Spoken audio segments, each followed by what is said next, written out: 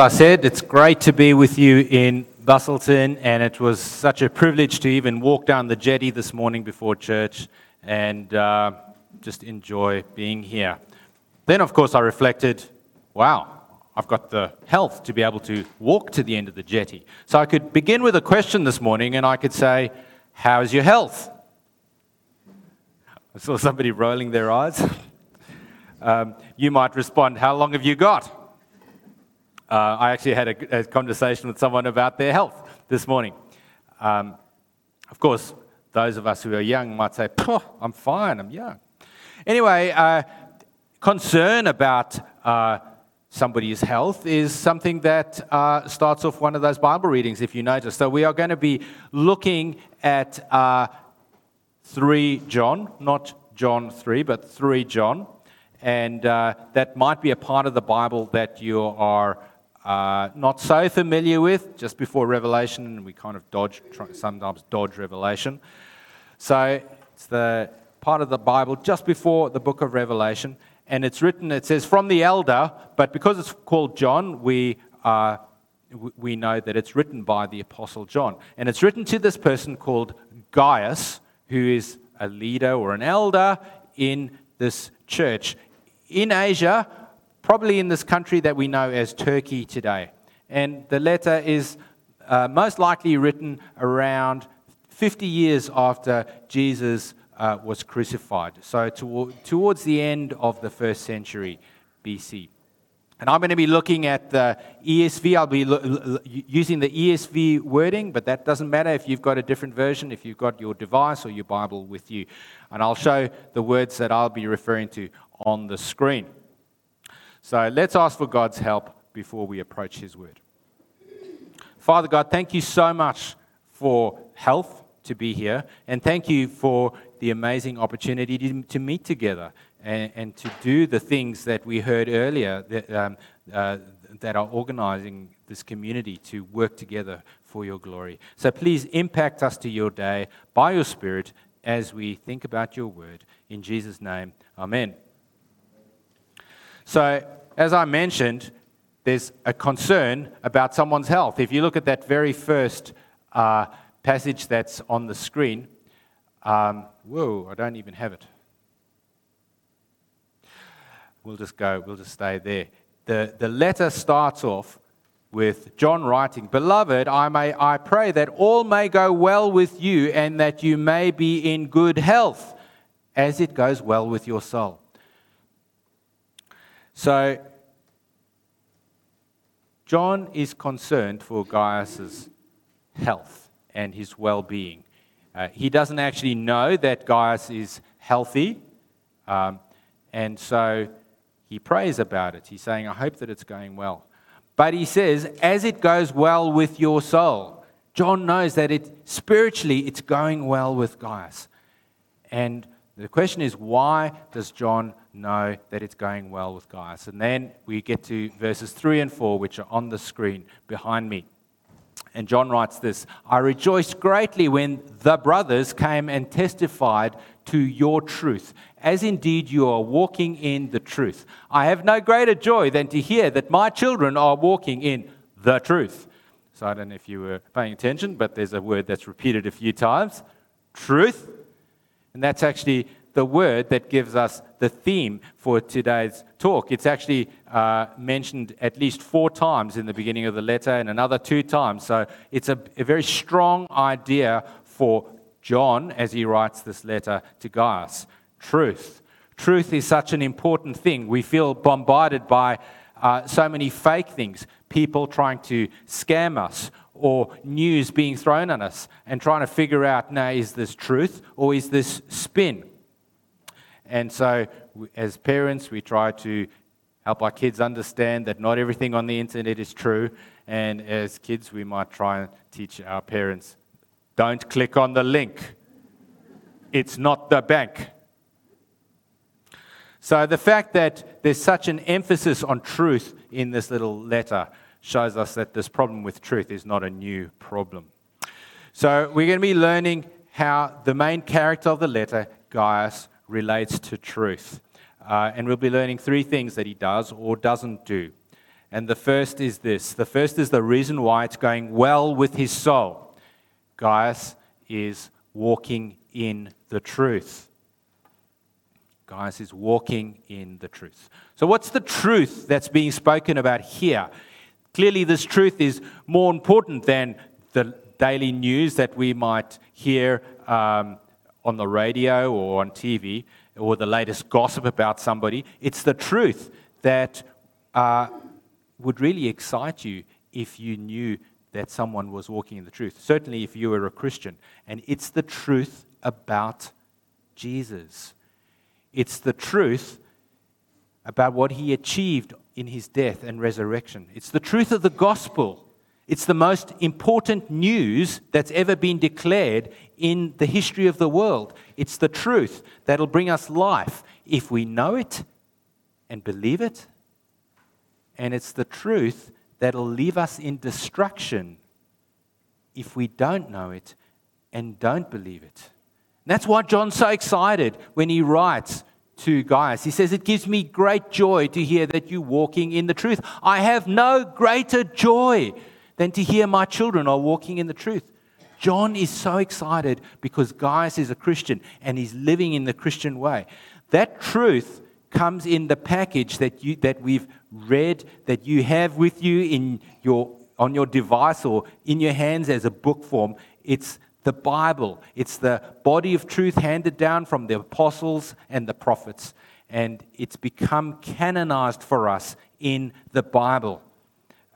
It's the whole truth about everything that God has revealed about himself and how he wants us to live.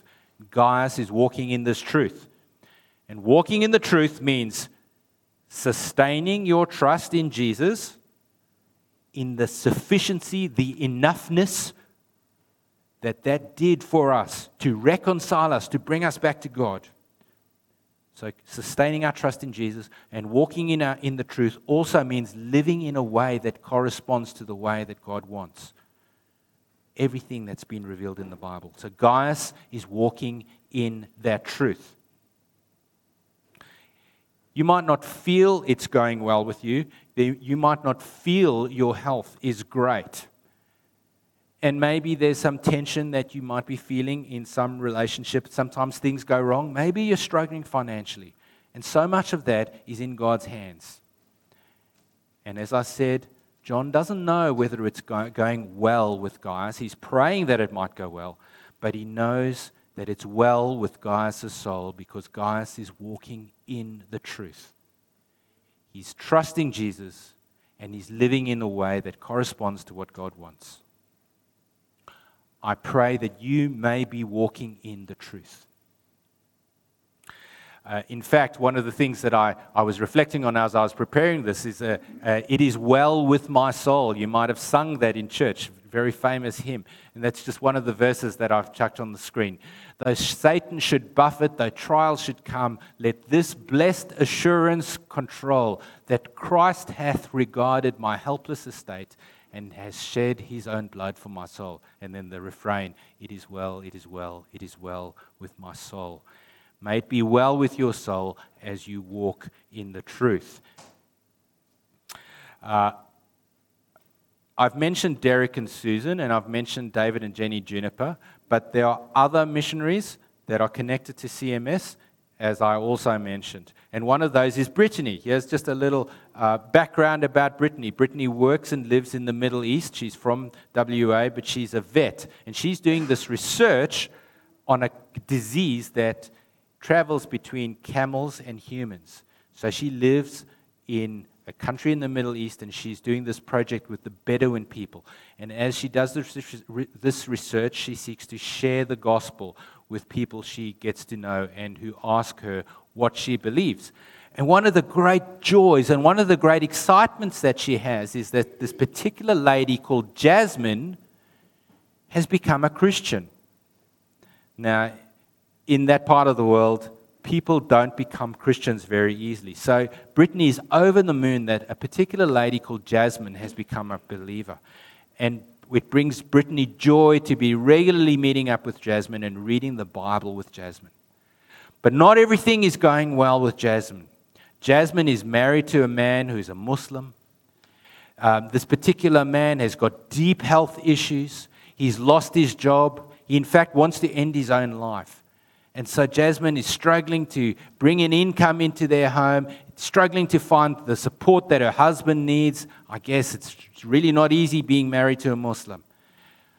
But it is well with her soul. And she has great joy, and Brittany has great joy as they meet together. And that's the kind of thing that John is thinking about when he writes to Gaius. Gaius is walking in the truth. So that's the first thing that we can think about as regards truth and what Gaius is doing in this letter. The second little thing that Gaius is doing is found from verse 5 to verse 8.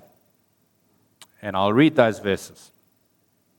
John writes, "Beloved, it is a faithful thing you do in all your efforts for these brothers, strangers as they are, who testify to your love before the church. You will do well to send them on their journey in a manner worthy of God. For they've gone out for the sake of the name, accepting nothing from the Gentiles. Therefore, we ought to support people like these, that we may be fellow workers for the truth." So let's piece this together. What's going on here? Certain brothers have been visiting Gaius and the church. Why did they visit? Well, John tells us it was for the sake of the name that they went out. What is that name? Well, it's the name that is implied throughout the letter. It's the name of Jesus. They're not tourists. Going out for the sake of the name means for the express purpose of doing gospel ministry. It's a little bit like Derek and Susan, as I mentioned earlier, working in Pakistan.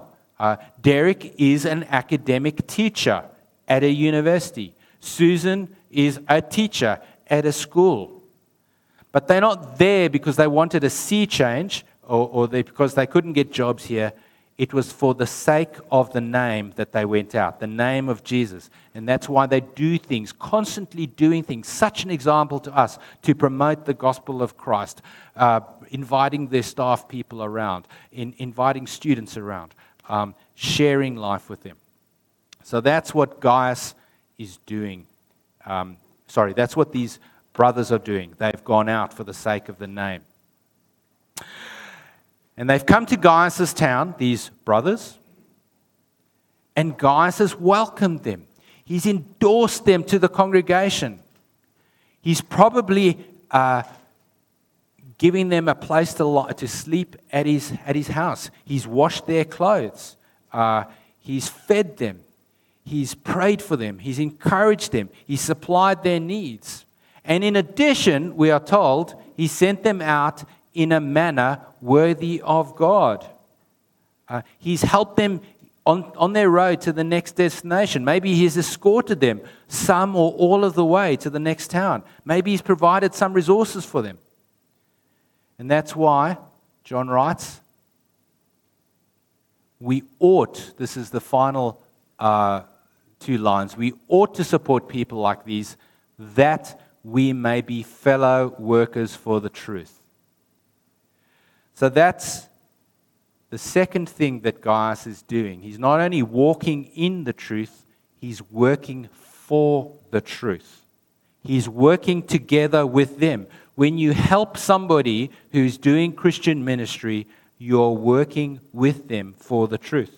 Your work is just as important as their work.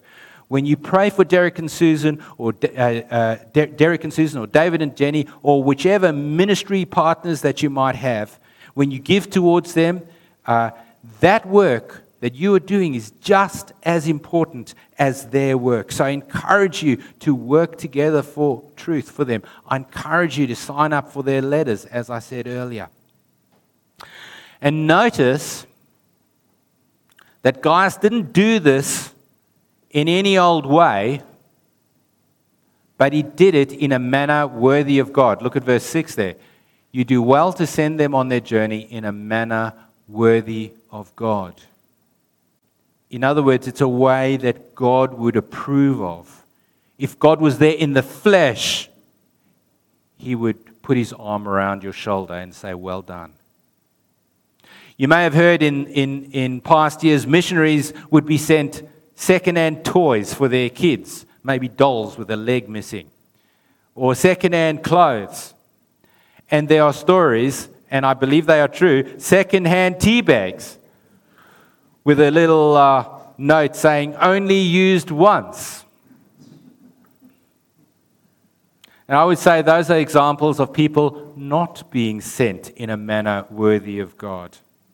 So as CMS, we seek to ensure that our missionaries are well cared for and that they are sent in a manner worthy of God. That's why maybe our budgets are a little bit higher than for other mission agencies, or one of the reasons. We seek to ensure that their daily needs are cared for, that their ministry needs are provided for. They don't just get everything they ask for, but we go through a careful budgeting process every year with them, and we ensure that things that are planned are wise, and then we raise that money. So by praying for them and by partnering with them financially, you are helping them in their ministry, and you are fellow workers for the truth. So thank you so much for being fellow workers for the truth with David and Jenny Juniper. So Gaius is walking in the truth and he's working for the truth. My final point comes in verse 9 and 10. And this is something that Gaius is not doing, but somebody else is doing. We're meeting another person, and his name is Diotrephes. Let's read about him in verse 9 to verse 10.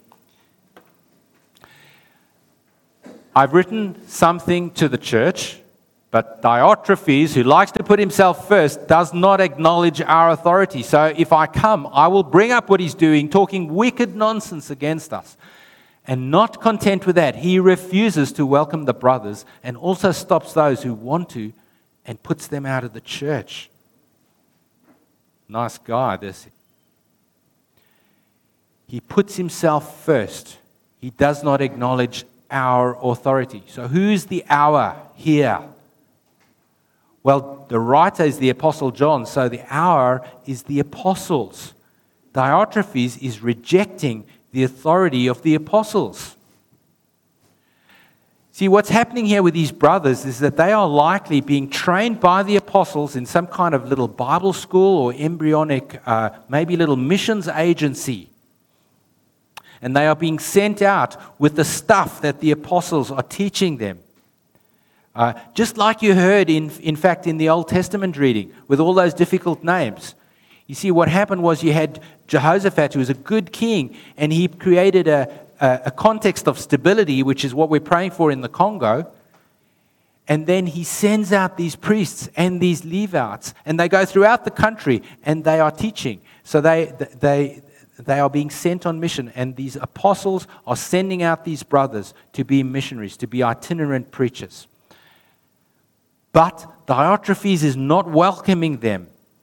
And in fact, he's making it really hard for people in his congregation to welcome them and help them. In fact, he's chucking them out of the church. So what Diotrephes is doing is he's wandering from the truth. So wandering from the truth doesn't just mean not walking in the truth or struggling in your faith, like maybe somebody stops coming to church for a bit or falls into some pattern of sin, as serious as all of that is. But he's starting to believe something different to what the apostles have been teaching.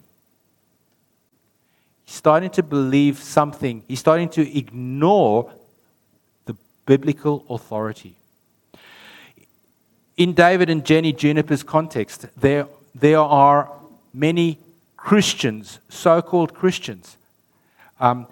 However, that's like a census statistic. But what kind of Christians are we talking about? They are people who've been taught many strange things. On the one hand, stuff about maybe Mary and the saints. On the other hand, they've been taught that in order to get what you want from God, you've got to give lots of money to the church, and if you say the right prayers and make the right declaration, it will be well with your body, you will get your job, you will get your wealth. That's called the prosperity gospel. So there are a lot of non-biblical things, untrue things that are believed by Christians, not only in the Congo, but in many parts of the world. And that is wandering from the truth. And that is why we have David and Jenny there, to help the leaders not wander from the truth. And it's interesting here that Diotrephes is actually a church leader. He is somebody, he's an elder, he's somebody that has authority in the church. He's heard the truth previously, but he's rejecting it.